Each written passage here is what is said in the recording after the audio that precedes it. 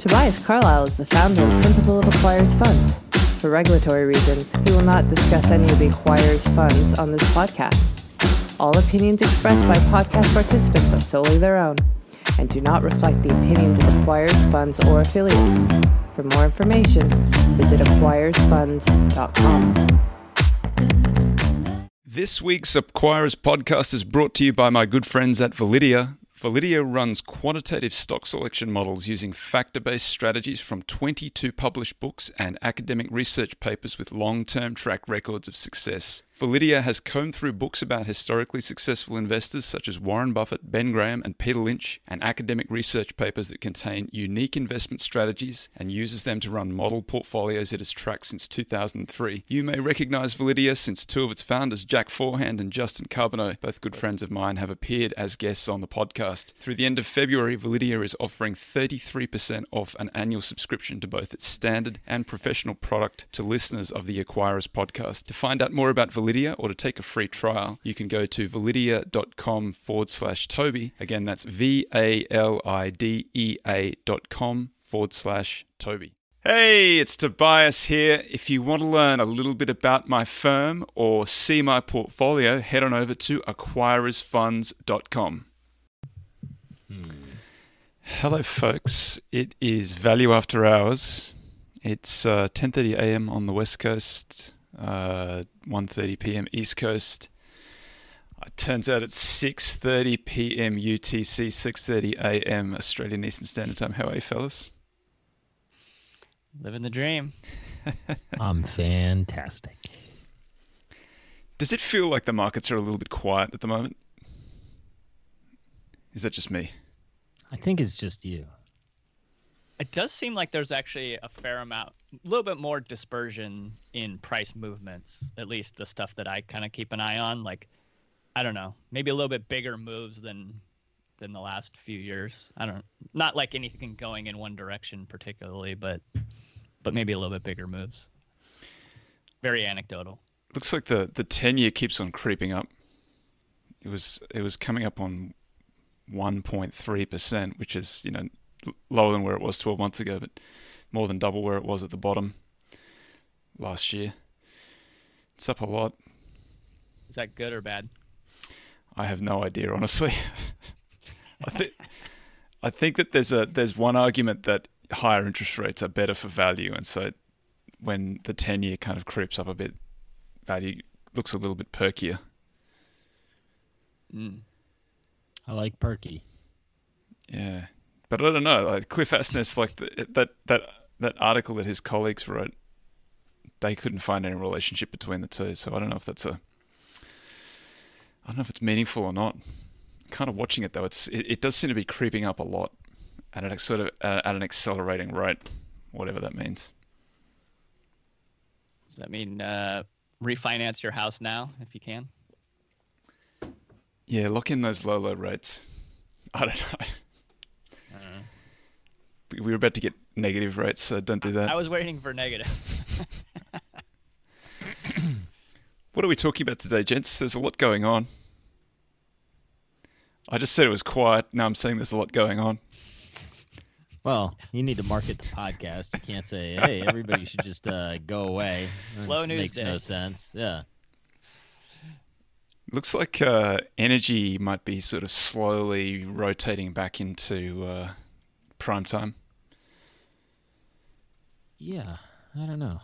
I think I'm going to talk about morality and investing. That's what I think I'm going to talk about. That's what I've been thinking about a little bit. Should be able to just sneak that one into a quick 15-minute segment. Nah, it's not that tough. Yeah, 5 minutes. I have, for veggies, given that it's February and Black History Month, I have a little thing prepared on Henrietta Lacks, which I don't know if you guys know who that is, but it'll be a fun conversation maybe. That sounds good. I don't know her. You will. I'm going to be talking about a few things. So there's a little energy crisis going on or a little heating crisis going on in Texas. So I mentioned that to Jake, and he sent me through this huge document on energy, which I've read. So now I'm a tourist, but I don't really know what I think about it, but there's a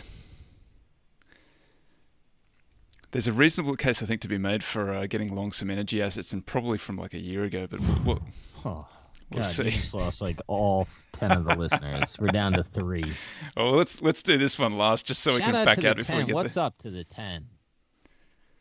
It's been a long time since we've given them a shout out. The Baker's Dozen.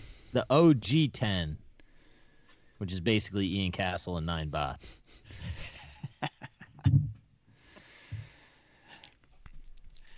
Who wants to take it away? Who's going? Let's get JT. Exhilarating podcast. Yeah, I'll go first because actually, mine the end of mine will dovetail in with Bill's, so this will be good. It's like we planned it, even though there was Perfect. zero planning. May be a surprise. There was a lot of. All right, so 1951, this black woman, mother of 5, named Henrietta Lacks, visits Johns Hopkins Hospital. And at that time, Johns Hopkins was one of the only places that would do kind of pro bono work for undermoneyed population.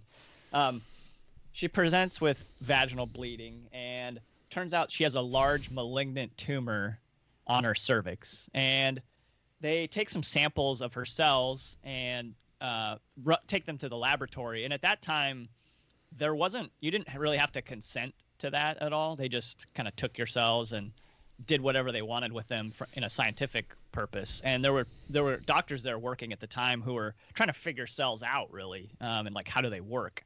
And typically up until that point, all the cells that they would take would die within a day or two.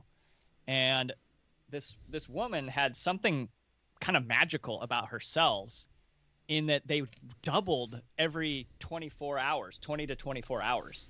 And they were just like this incredibly fertile, fecund, like sampling. And so they ended up taking it and like culturing her cells, and they're now called HELA cells, HELA, to be for Henrietta Lacks, the first 2 letters of her name. And so all HELA cells came from this woman from 1951, and they've used them to study, like it was a launch pad for cellular research. So 1952, they developed the polio vaccine using her cells. 1954, the first cells were cloned, were her cells. 1960, they went up in a Soviet satellite. 1984, they used to study HIV. 1989, the telomeres was discovered using her cells. 1993, they studied tuberculosis using her cells. And like 2005, like nanotechnology is used using these HELA cells.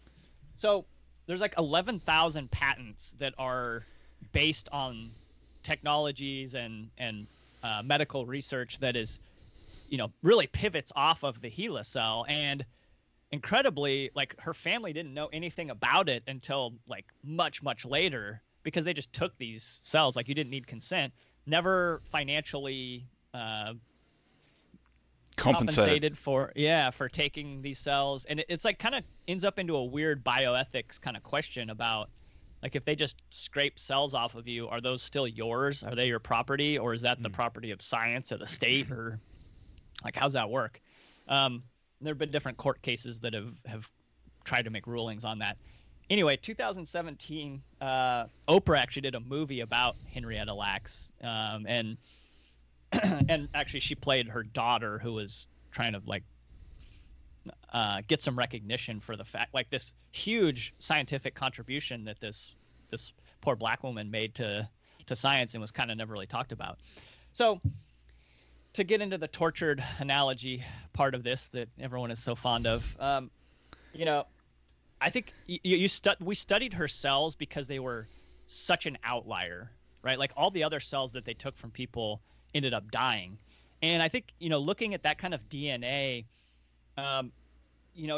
it doesn't mean that you can replicate it, and just like if you injected it into somebody, it doesn't mean that like those cells then would take over, like the body would mount some kind of defense against it. I think the similar thing can kind of be said about corporate culture.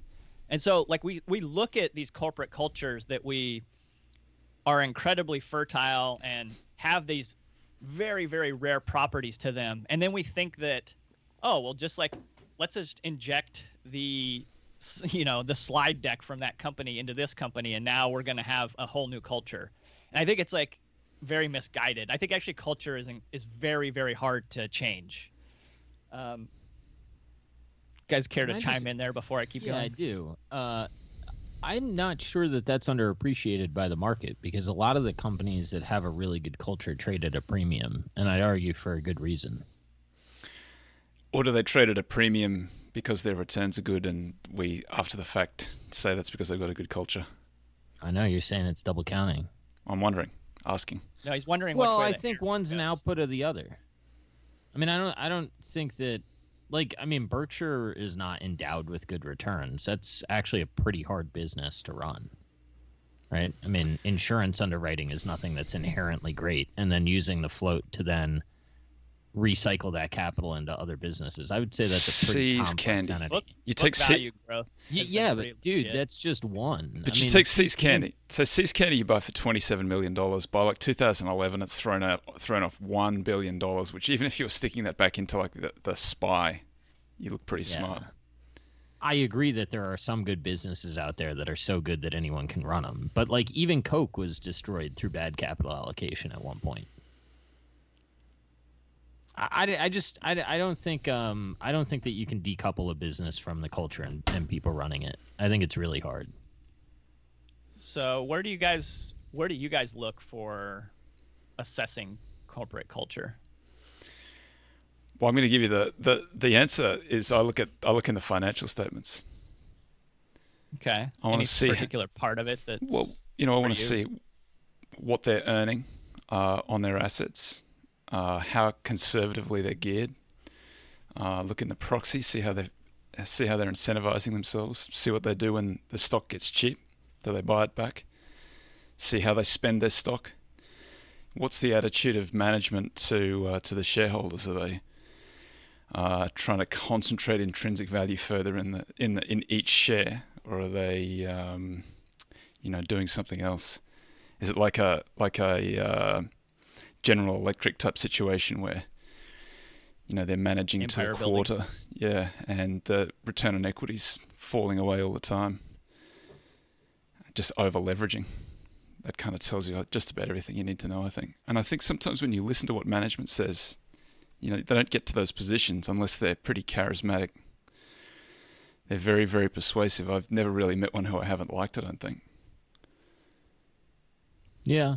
I think that there's some argument to be made there. Yeah, I mean the one that I'm looking at right now, I'm looking at the proxy statements. I like that they're heavily incentivized by stock. I like that they're not getting paid through options. I like that they don't get stock. They basically have a negligible salary. Like that stuff, I like.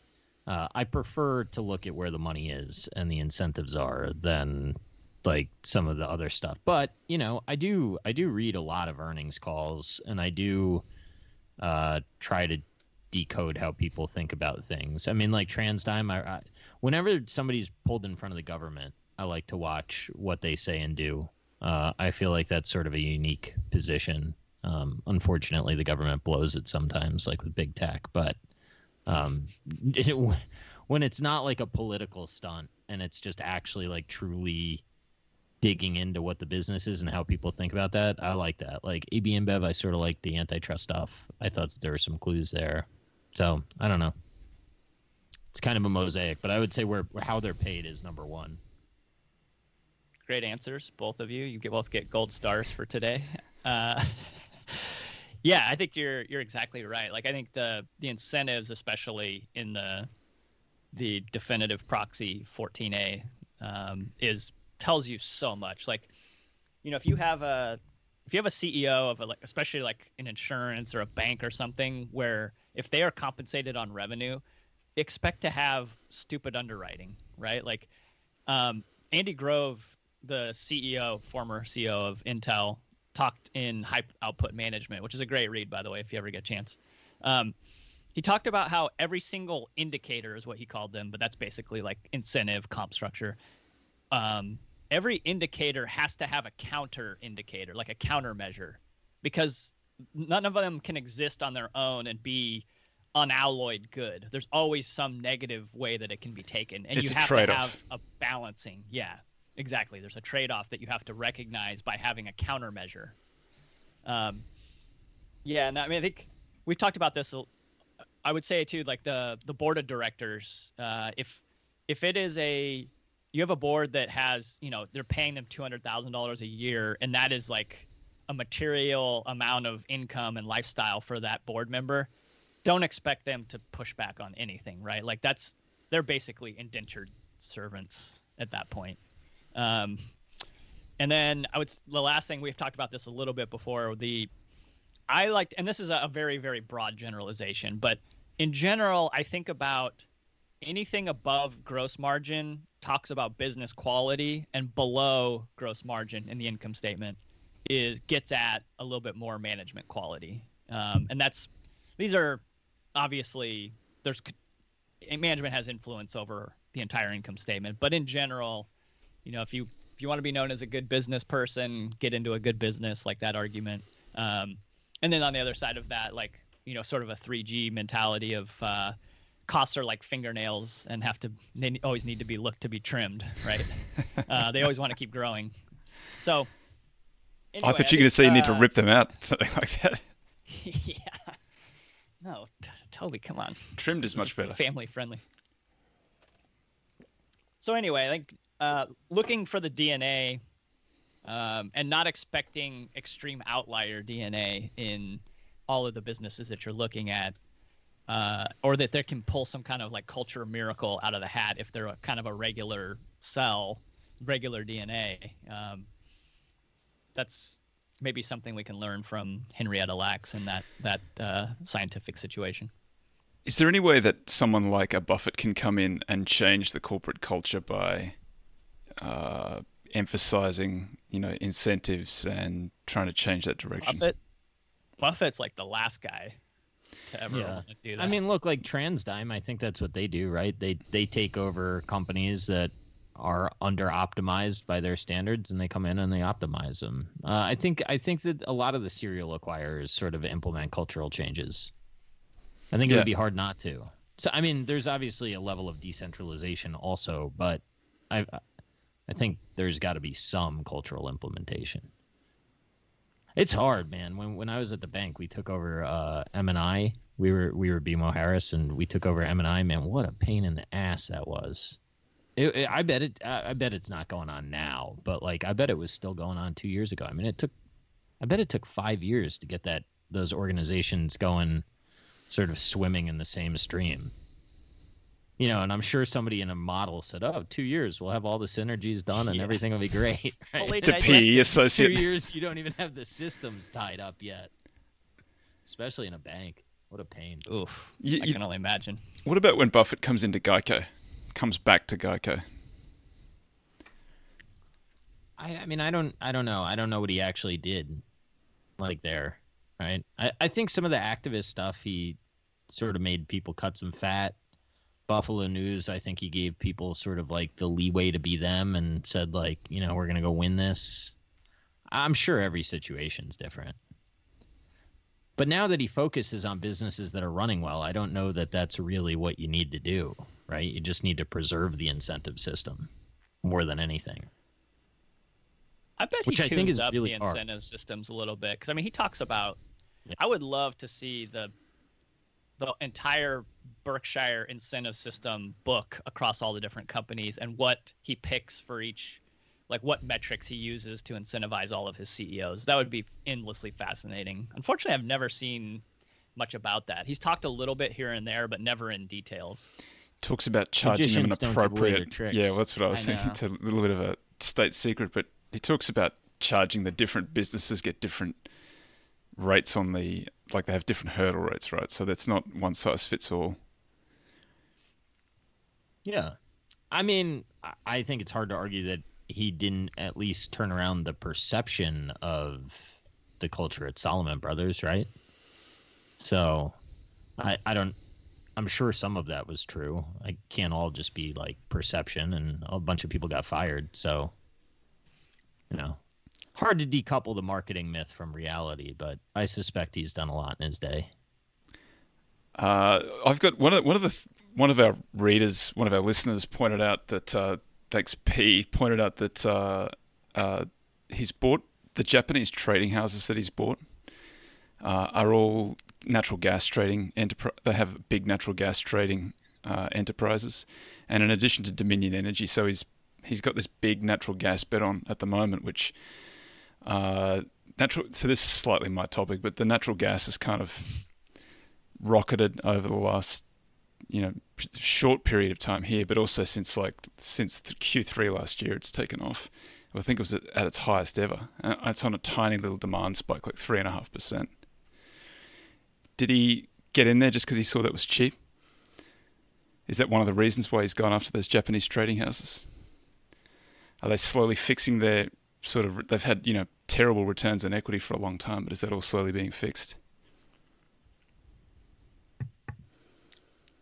I don't know. I mean, I think it's a lot of those are very heavy industry as well, with big fixed costs that may or may not do well with inflation. So I don't know if that's a little bit of the bet there. I don't know. I mean, Japan in general has been cheap off and on for the last 30 years. Probably more on. When did you say that natural gas has been rallying since? Last year. This the article that Jake sent me through was like Q3 2020, and I think they had it at, it was like all-time highs at Q3 2020. No, that can't be all-time highs. I mean, it was at like $8-10 a MMCF. Like, I mean, I'm looking at the front month commodity contract now, and in 2016 it looks like it was $3.36 per whatever unit this is quoted in, and now it's at 307. I mean, for a while, I don't know, with all the fracking and stuff, there was just so much damn gas coming out of the ground that they just couldn't get the price up. So now that some of that fracking has sort of gotten shut off, I think that the price can sort of go up. I don't know what I'm talking about. I do know that I see a Head and Shoulders, though. Shout out to the chartists. Bull flag. I got no idea. Yeah, actually, dude, it looks like it's a Head and Shoulders that turned into a bull flag and a breakout. Whew, that is some sexy looking stuff. You can't miss. Gonna rip. You want to pull back to support here, though, folks. Healthy pullbacks. Anyway, that's right. Some consolidation. I have no idea about natural gas at all. I think that what he saw in the Old Dominion stuff is, I think that the shout out to Brad, one of our listeners. Like, there just is not much appetite, I think, to put into pipeline assets anymore. So I think that he probably saw roughly a 10% yield on what is probably a pretty stable asset and isn't going to require a whole lot of cash maintenance capex. He's probably got some amortization tax benefit, put it in the energy company and get some more tax advantages out of that. And I think the math worked, and he doesn't think that there's huge risk of new capital flooding the industry, is how I would assess it. But I don't know what the hell that guy's thinking. He's a savant on me. Huge amounts of capital flowing into the industry. Not right now. No, I said there aren't. Yeah, that's what I mean. I'm agreeing. Yeah. I think it's especially if ESG continues. Like, are we building another pipeline in our lifetimes? I don't know. Shout out to MMP and EPD. Maybe. You want to take it away, Bill? Yeah, I don't know. I mean, I guess you could. It can all go into morality, right? But I sort of tweeted out about Altria, and I'm not like pumping the stock. I don't know. It's interesting. I look at that entity, and as a security, I just think it's cheap. If I had a nice cup, Jake. I was at that summit. Yeah, what up? I guess, like, for me, I'm just looking at it from a financial standpoint, and I guess that, like, if I took a complete donut on that and could remove cigarettes from society, that would be a fine trade. And like I could sell that thing tomorrow and not care. This is not some security that I care about or some product that I feel, beholden to. In fact, I'd like to lose money on it because that outcome would be better for society. But like, I don't really know where you draw the line on this kind of thing. And I think it's really easy for me to say cigarettes. I've gone through this before on this podcast. One, my mom has smoked her whole life. I have hated cigarettes my whole life. I have tried to get her to stop smoking. I will probably lose her to lung cancer. So there's a part of me that says like, fuck it, I'm going to make some money on this stuff because it's cost me enough as it is. The other side is like somebody came into the chat today and he's like, I wouldn't buy pot stocks. Guess what? I like pot a lot. And I think it's better for people than alcohol. And I think it does really interesting things for me. It helps me be present. Some of that's because I've got a mic on a book that says taking charge of adult ADD. So like I might be like self-medicating a little bit, but I don't think pot is what some people may.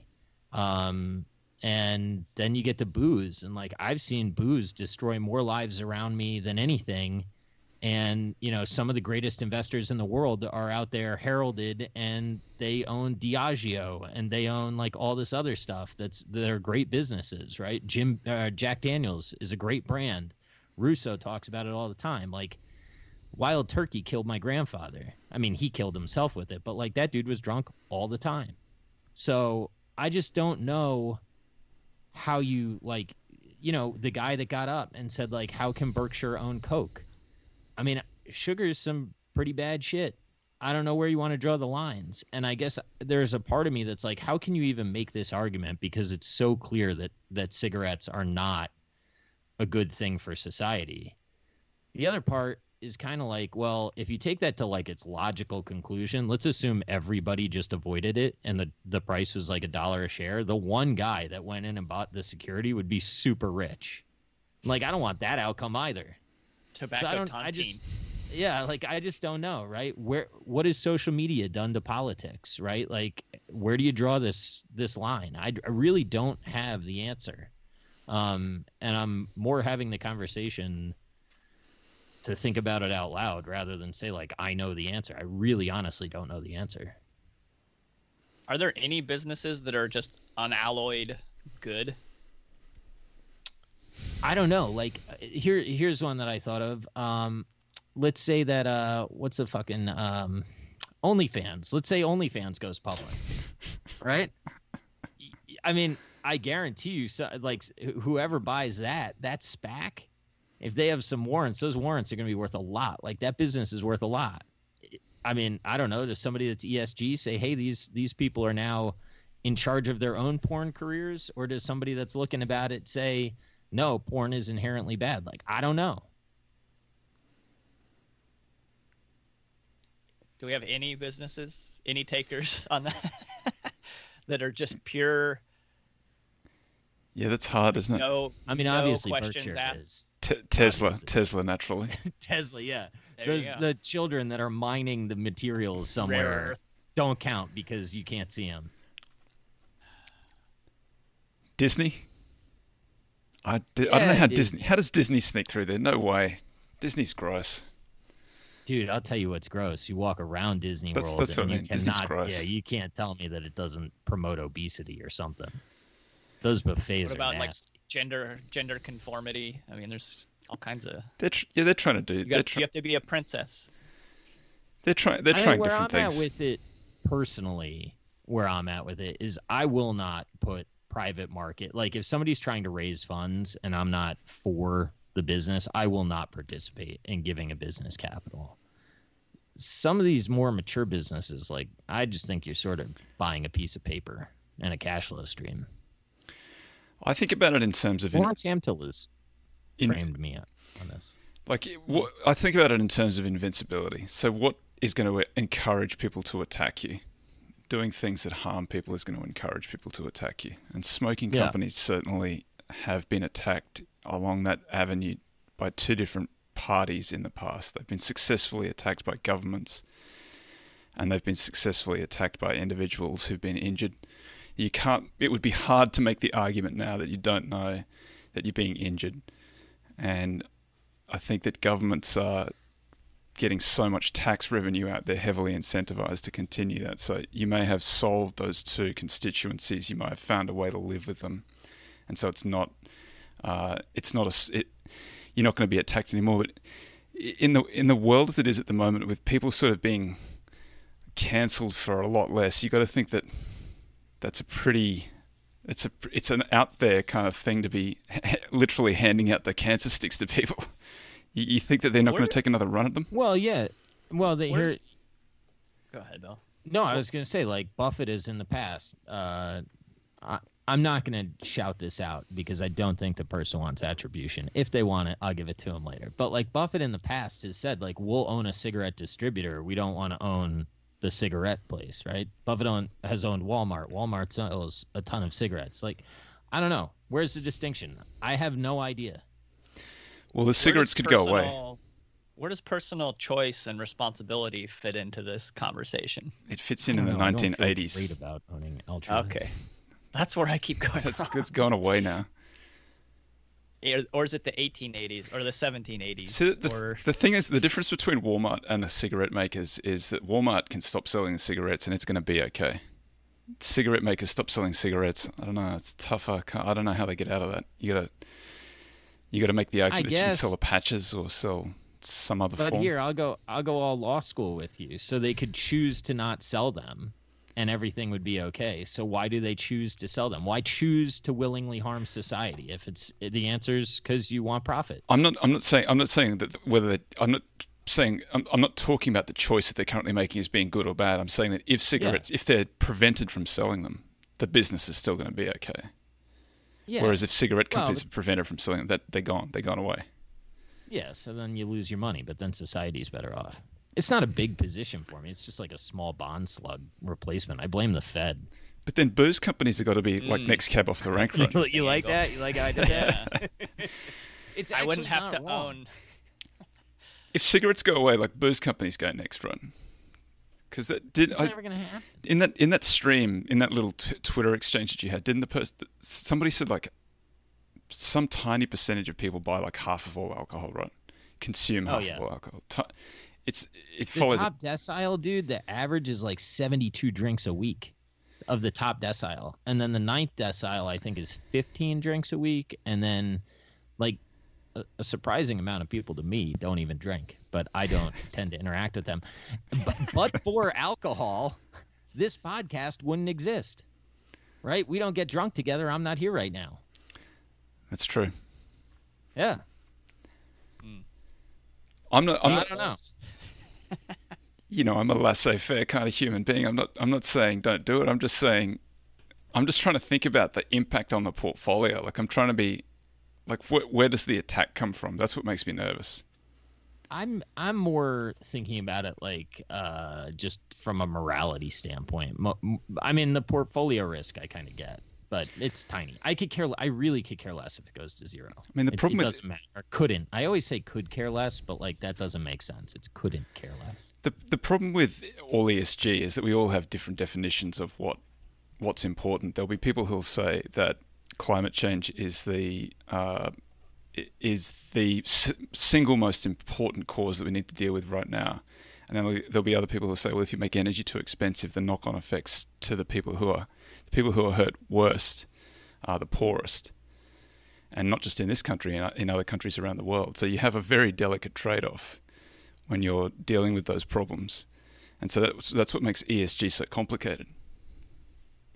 I mean, I'll tell you, for me, like where like my integrity, my line is, like I'm considering interviewing a guy that has a small cap company.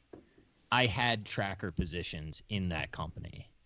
I sold everything because I was like, I don't even want to fuck with disclosure. I don't want to act like I could be pumping something, like not at small numbers. Like it's just not what I want to get involved in. So like in that instance, I think I'm actually controlling an outcome to a certain extent. And if there's any perception that I'm controlling an outcome, I don't want to have anything to do with it, and I will avoid it. But when it's a $40 billion market cap, or not 40. I'm sorry. It's 70 X Bud, or what am I thinking? I don't know. My math's off. Anyway, It's gonna be tough when you have Buffett on the business brew. What are you gonna do dude, with your the Buff Berkshire? Dog could run. This leads to something else that I want to say, because I'm not great with numbers off the top of my head at all. I do know the dividend yield, but I don't know what the market cap is off the top of my head. Yeah, the dividend yield's 9%. Yeah. Well, X Bud, right? Bud's almost a $10 billion stake. So yeah, it's an $80 billion company. I apologize for sounding stupid. Anyway. Can you push this conversation even further to? I feel like there are some people who they just buy companies that they like. They like the product. They like whatever it is, and that's like the number one sort of controlling part of the equation for them. It's not about like, is this am I being compensated for taking this bet? And that's actually probably done better than anybody who's actually thought about like, well, what's my risk and reward? No, I just love this product. And I'm just going to buy it because I love this product. Any risk calculation. What do you guys think about that? Yeah, any risk calculation's been a waste of time. But doesn't it sound like Peter Lynch? Like what's the difference between saying I like this company, I'm going to go buy this stock, and then you turn around and you find support for it in Peter Lynch? He says, yeah, do that. Find the thing you like and buy it. I think he says do some valuation, but he's not. That's passe. It's been a waste of time. Where we're going, we don't need valuations. Well. I guess that I think that is some of the Motley Fool's, like, what they preach. I think you could do that if you don't do it in a concentrated portfolio out of the gate, and you dollar cost average over time, and you're willing to underperform potentially. But I don't know. I really don't. I don't have a great answer for any of this stuff. It's just something that I've been kicking around, and since I'm so vocal against Robinhood, somebody posed the question to me, and I thought that was a fair question to ask. That's a good question. Yeah. What's the difference? So if you go down that line, should be like, where can you sleep at night? That's the. Yeah, I guess that where I draw the distinction is, one is sort of couching itself as helping the poor and giving to the rich by its name, and it's like so clearly not. One is like a wolf in sheep's clothing, and one is a wolf. And I guess that's like, at the end of the day, what I think I draw the distinction. But that could be motivated reasoning. I'm really not sure. You respect that they're telling the truth about how evil they are rather than disguising how evil they are. Well, yeah, because the game, like, there's no pretense to the game, right? It's like, this is what it is. And there's always going to be evil in the world. So let's just call it evil and move on. I got a question up on the board. So what is Altria worse than Facebook? Well, this is something that I said today to Postmarket. I said, because they came on and they were like, I think like sugary drinks could potentially be, a lot closer cousin to tobacco than you want, right? And I think that they said, like, I'm trying to be somewhat inflammatory, so Costco distributes a bunch of sugary drinks, so isn't that, like, I don't remember their exact tweet, but that's what I said. I said, if you really want to be inflammatory, look at what social media has done to political views and how the polls are huge and the middle is completely eroded. Is that good for society? I'd argue that's a whole lot more harmful than cigarettes at this point, if that causation is really true. Yeah, I think it's hard to argue it's not a contributing factor. We have political diabetes right now. Yes, idiocracy is truly only a couple of steps away. VSG points out that cigarette companies are low-fat and vegan. I don't want to make a joke of it, but I do appreciate that joke. I mean, so can I say something unrelated, but it's somewhat similar, and like I kind of view this audience as my home, so I think that I gotta say it like here. As long as it's inflammatory, then yes. No, it's not, man. And I did Jim O'Shaughnessy's podcast, and he asked me something about like what's next, and I had cited my returns, and I somewhat misspoke, and I just sort of like want to get the record clear because I don't know how they're going to edit it, and I don't have any problem with them or anything like that. I just sort of want to get out in front of this.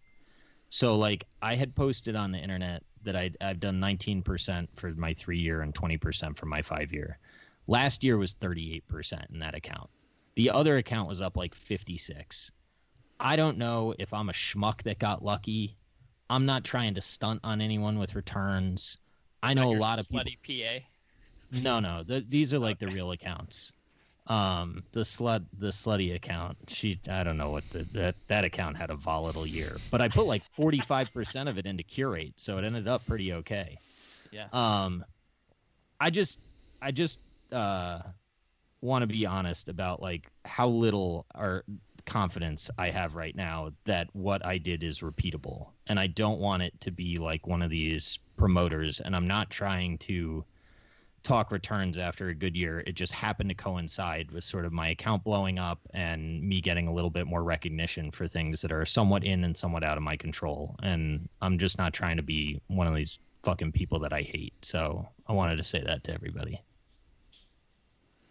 As I demonstrated with my knowledge of quoting Altria's market cap, I'm not exactly the best with numbers off the top of my head. So anyway, it's my little come clean. Should we hit the Q&As? Yeah, hit us with some questions. We got about 20 minutes to go. Sorry. No, 20 minutes is good. We normally get there a little bit late, but Colin Moore says dental disease is the biggest disease in the world. Huh. So maybe Coke and the other purveyors of sugary water, they're in trouble. Yeah, it's tough. Like when they asked Buffett about that, I kind of was like, "Oh, this is a stupid question." I understand why somebody asked it, you know? Wayne Hire, ladies, wants you to show the world your abs, Bill. No, you don't want to see that. It's very fat. You don't want to. I showed it. I put a finger in my belly button and put it on Twitter. It's a disgusting, disgusting sight. Someone just asked me if I'm losing faith in value. No, not losing faith in value. Have I given that impression? I'm sorry. No, I'm doubling down to the extent that I can. Last man standing.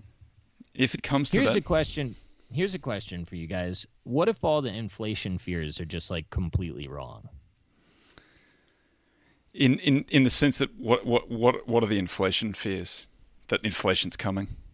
Yeah, I mean, I think if you look at Bitcoin and you look at all the commodities ripping and all that, like I had a conversation with this dude Nafal Sanala this weekend, and he's pretty far left. I mean, he admits it, and he's advised AOC and stuff like that. So he's on the left, right? But he had me really wondering how much of this is like a short-term supply shock versus in the middle of like structural deflation versus not. And I know this is macro, and if you'd spend a minute on it, it's a minute too much. But I just sort of wonder if this is like one big fake out by the market, because I feel like a lot of people are expecting inflation. Now, obviously, healthcare, education, all the stuff that matters has been inflated. But he would argue those are supply constricted. We've had a little bit of both, haven't we? We've had some supply destruction because of COVID and all the shutdowns, and we've had a whole lot of money printed and tipped out, and if you have less of one thing and denominated in more of the other thing, sometimes that winds up as inflation. Sometimes I guess they just don't count it, so it doesn't. And if they don't count it, it doesn't happen. No, well, I guess the answer would be if it's because of COVID and your shortage is COVID related, right? Like lumber tripling in Q3, that should have a natural, like lumber is something that you should be able to bring supply on, right? So it should fix itself. There's also the money printing side. Yeah, if enough of the velocity picks up, but so far it's all just gone into the pockets of the rich for the most part. So I don't know that results in inflation, right? You need velocity. Investor Blogs bought an ad on how, so here you go, his 5 largest positions, are they undervalued? You can click through it and see him talking about it. I'm just kind of impressed by the fact that someone did it. Ad? Yeah, Wait, just to actually stick get that in. money from this? £10. That's sick. If it ever breaks even. I'm not gonna lie, I'd rather hear your best idea, but I do appreciate the ad, in my opinion. You want to talk about CSU? It seems interesting. They're suspending the dividend. They're going to invest outside Software? Well, they said that they're Not outside of software, but outside of that small VMS. Okay, I slightly misunderstood that. yeah. I don't know. Like everyone seems to like this idea and think it's like this pivot is a big deal and good for them. I'm not so sure. Like that, what they were doing was working really well, and I think they've kind of run up against, I don't know, like a supply of acquirees. I don't know if that's right or not because I don't really keep track of that market, but certainly probably the prices have had to have gone up that they've paid, right? And now he's talking about having to participate in auctions for these bigger VMS, and I'm like, last time I checked, that's not really where you get great deals in an auction format. I don't know. Doesn't seem as like great news to me. I don't know. So I think it's fair to say we're not the most educated on this name. What I would say is when I said that tweet about, if Mark Leonard wants better shareholders, he can do things like his podcast. The comment that I think was the best back to me is he's not optimizing for external shareholders. He's optimizing for employees. And given how candid he was on that podcast, how candid I think he is in his letters, even though I have said they're not my favorite, they're great letters. And when I have dialed into the annual meeting that I dialed into, I wish I didn't miss one of them. I think this guy, he's thinking this is the way to maximize value, right? And in that letter, what I heard him say is, I used to be opposed to this, and I think that I was wrong. And now that I'm wrong, we're going to lean in heavily to this strategy. And I think if you believe in Mark Leonard, then you want to see him chase the highest return for his capital. And I don't think dividending it out to shareholders with equities at peak valuations relative to history makes the most sense if you think that you can do something better with it. I think it was a phenomenal letter. Any growing branded home goods furnishing companies running with low leverage coming out with good products and buying back shares? Other than Restoration Hardware looking for other ways to play home wellness. That's hilarious. That's a funny question. Restoration Hardware doesn't have low specific. Leverage. There might be one. If you know one, send it to me. I think there's an interesting one, but I'm going to be buying it, so I'll talk about it in about a month. There you go. How does value investing perform in stagflation? That's a good question. Why are we going to stag? Like, what's the underlying thought of no growth? I mean, housing is ripping everywhere.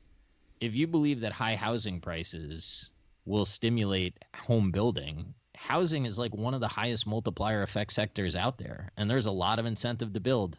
And there's a huge backlog. I think the economy is going to be fine after this. I don't know what's going to happen to the dollar, and I don't know what's going to happen to sort of the U.S. over the long term or whatever. That the spending makes me nervous, but the actual economy, I think, is pretty primed. Savings rates are through the roof. People are itching to get out. I don't know. I think people are waiting for a shoe to drop that may not drop. I think that it feels like it should. Isn't the inflation argument just that we're not positioned at all for inflation? That if you get any kind of inflation, then that has this violent reordering of where everything is in the market. So we were were we talking about this before you came on? But what do you do if you get inflation? And the old Buffett answer is you want to buy the companies that have the highest return on invested capital because they're the ones that can reinvest in the business and actually kind of outpace the growing cost of running the business. So that in real terms, they can actually grow. But JT, you had a different perspective on that. Well, I'm not sure I agree with your characterization, actually, of what I reject Buffett the premise said. of the question. Yeah. Well, no, I mean, I'm probably due for a reread of how inflation swindles the equity investor from. I was talking about one of his Fortune letters article from 1977. It's a 79 letter when he says he talks about trying to outpace gold, isn't it? He does say something, I think, in the 1980 letter about from 1964 to 1979, Berkshire did like 20% book value growth, something like that, and was quite pleased. Like they outperformed the broad market pretty handily.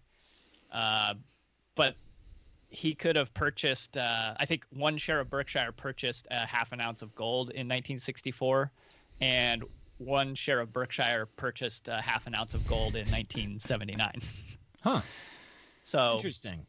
yeah, I think that was what he talked about. And so he said like, save your patting on the back of us, because we basically were flat with gold. So you just pick the thing that's performed the best, and if you're flat with that, then you haven't done anything. Well, he holds himself to a higher standard, I evidently, guess, than average. Good for him. But what were your thoughts? You didn't think that you don't like my characterization of what Buffett said might be the most offensive thing that anybody's ever said to me. Them's fighting words. No, Jake had said earlier, he said that he thought that Jake, talk about Napier's argument, right? Yeah. I think it has to do with high fixed costs. And if you are in a business that has high fixed costs and doesn't have to replace those assets with new assets, new capital, then your returns on invested capital can explode, right? And we traditionally think of high ROIC businesses as capital light, can't really absorb more capital generally, right? Otherwise you run into some laws of large numbers that don't make sense. So if the components of what creates that return on capital have to be reinvested continually, even if you're earning those high returns on capital, the costs may push up just as much. And if you have the fixed cost that is not moving up, the total return then can look quite a bit. And I think they saw this in the 70s where companies with really high fixed costs, they showed blowout earnings because, and granted, this is all nominal, by the way, like this is something to keep, it's important, is that really there's more losers than winners in this inflation world. And it's not generally good for equities. So like, I think everyone thinks like, oh, I'm just going to park in great businesses and I'm protected from inflation. And I'm not convinced that that's necessarily the case.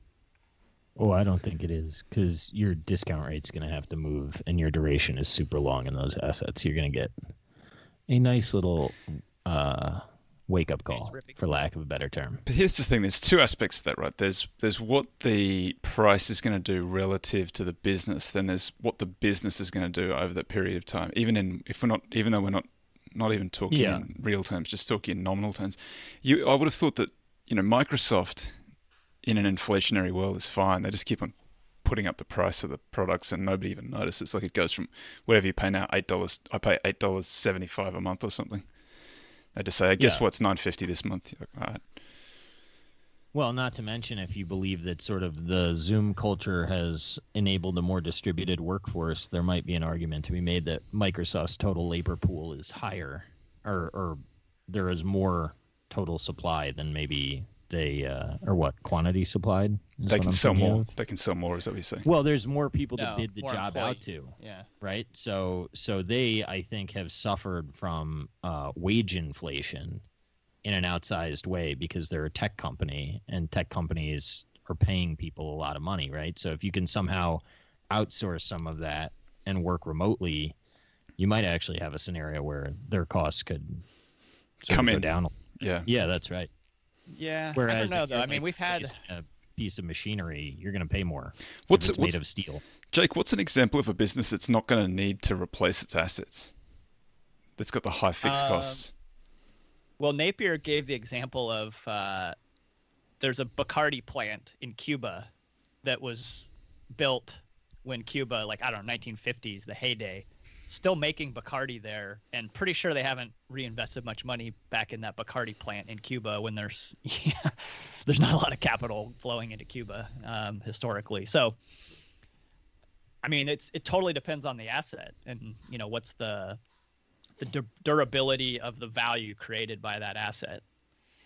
Like in technical disruption, I mean, we could even go back to, we've talked before about the the 5 sacks of flour, if you remember, like each level of value that's created by something. It's not clear to me. It really takes a lot of teasing apart of every little moving piece of a business to figure out, is this going to be benefited or harmed by inflation? Complex adaptive system, right? No idea what the changing those inputs is going to do to the outputs. I thought that sorry, go ahead, Jake. Well, I was going to say another interesting point they had was a lot of people have blamed high labor costs on unions historically, like especially in the 70s. However, the arrow might go the other direction in that when you are falling behind in your ability to raise the price of your labor to keep up with the costs of food and room and board, that's an impetus to then organize with others who are also falling behind and create a union. So I wouldn't be surprised if we saw more union activity pickup if we actually saw increased inflation. Labor, interesting thought. Labor couldn't be any further behind capital now, could it? This is about as stretched as it gets.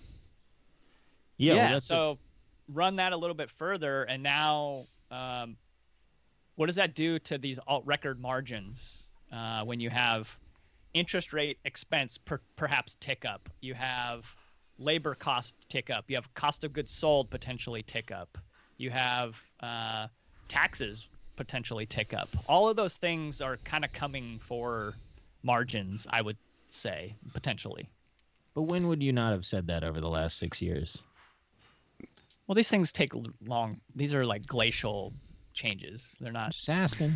That's a fair question. I've said the same thing, and I think Skeletor had a shot at me on Twitter about it, saying that, you know, I'm making all these assumptions. But it just seems to me that when you have every single one of those things lined up as Goldilocks for capital, and then you just start, like, I can see the tax is probably going to go up, interest rates over time probably going to go up, labor's probably going up, like the inputs are going up. It doesn't seem to me that it's that much of a stretch to say, I don't really know how it happens, but probably margins are going to get compressed here, and there's any number of ways that it can happen. Yeah, I have two thoughts. One, I think it's somewhat interesting that this week on Wealth Track, they had somebody from T. Rowe Price, and they were talking about the new hedge is a long short book, right? So historically, maybe it was a 60-40 allocation, but now you almost need a short book to protect you in a downside because all correlations go to 1. And I don't know if that same thought happens for inflation, sort of like moving rates up, right? Rates go up, bonds should go down, equity should go down with it. I mean, I think, obviously assuming all else equal. Bill, do you know anyone interesting running a long short? No, I don't have a clue. I have no clue. I don't know anybody that does anything of the sort. The other thing is that conversation that I was having, there's a moment where I was like, oh, okay, so if you have inflation, the equity market could take a hit. But if you're actually sending the dollars directly to the people that can spend it, arguably the economy could sort of get going and they could get jobs. I almost think that the left may see that as an outcome and a way to close the wealth gap. More than maybe I've appreciated in the past. Whether or not that's misguided, I know it's politics, I get it, but it's just sort of a thought that I had as I was having the conversation. $25 loaf of bread does not close the wealth gap. Well, I had some pushbacks too, so I agree with what you're saying, but I almost think that may be part of the thought, but I may not understand the conversation as well as I'd like to. I was just looking at gold. It's done 8% since 2004. At least the GLD ticker has. It's kind of wild.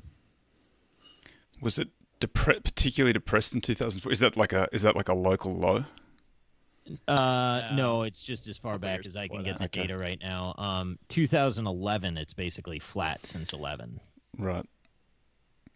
And that's kind of why I'm having the thought. I remember in 11 when like people were clamoring for gold. And the reason I remember it is I was gifted some physical Cougarans and I fucking top tick that. Shout out to me. Because like these people that I didn't even know were calling me about gold. And I was like, all right, I'll sell you these things. This is crazy. I think I put the proceeds in Caterpillar, which maybe wasn't a great idea, but I don't know. It's better than holding gold, Peter Schiff. Suck it. I'm just playing with you, Peter. I'm glad you listened. Not anymore. Just got a downvote. What? Yeah, we're always. There's always time for one. One more. Yeah, I can't see one straight off the top of my head, but I just think that I think that the argument for inflation is not so much. I mean, it looks like there are some indications that it's coming, but it's more that we're just not at all positioned for it, right? That if it comes, then there's a violent redistribution of the current natural world order, and then maybe value wins in that. I don't know. Maybe value goes on to suck for another decade, and we all got to learn brand new lessons. I just don't think that. I mean, eventually it can't. Eventually, the jaws must collapse. I'm just not sure when. Right? That's the hardest part. If anyone figures it out, write us. There's a lot of speculation in the market right at the moment. There's a lot of little call buying. There's a lot of leverage. Although I'm told that leverage is coincidental, so that's not an indicator. But there's a lot of. We're closing on 36 on the Cape, which is pretty high. That's well above 29, and we're sort of closing in on 44 as the all-time peak here. Although it got to 100 in China, got to 100 in Japan, so sky's the limit, really. There's no reason why you have to stop there. Well, I'll stick some crappy earnings numbers into there if you have any kind of margin collapse, and watch your Cape explode higher. Well, we've got a little bit of that over the last year, and so it's started to permeate, which is probably what's pushed it up a little bit. I don't know. I find less than I would have guessed, though, if I'm being honest. Like I was more concerned about that. I feel like we could probably go back and watch shows from 20% off, yeah, and been way off on some of those worries. Yeah, this game's hard. It is super tough. All right, folks, that's time. It's been fun chatting. Thanks, everyone. We'll see you all next week.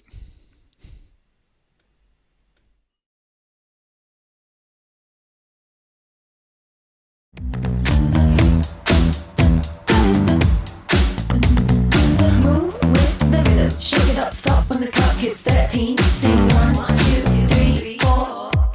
Cause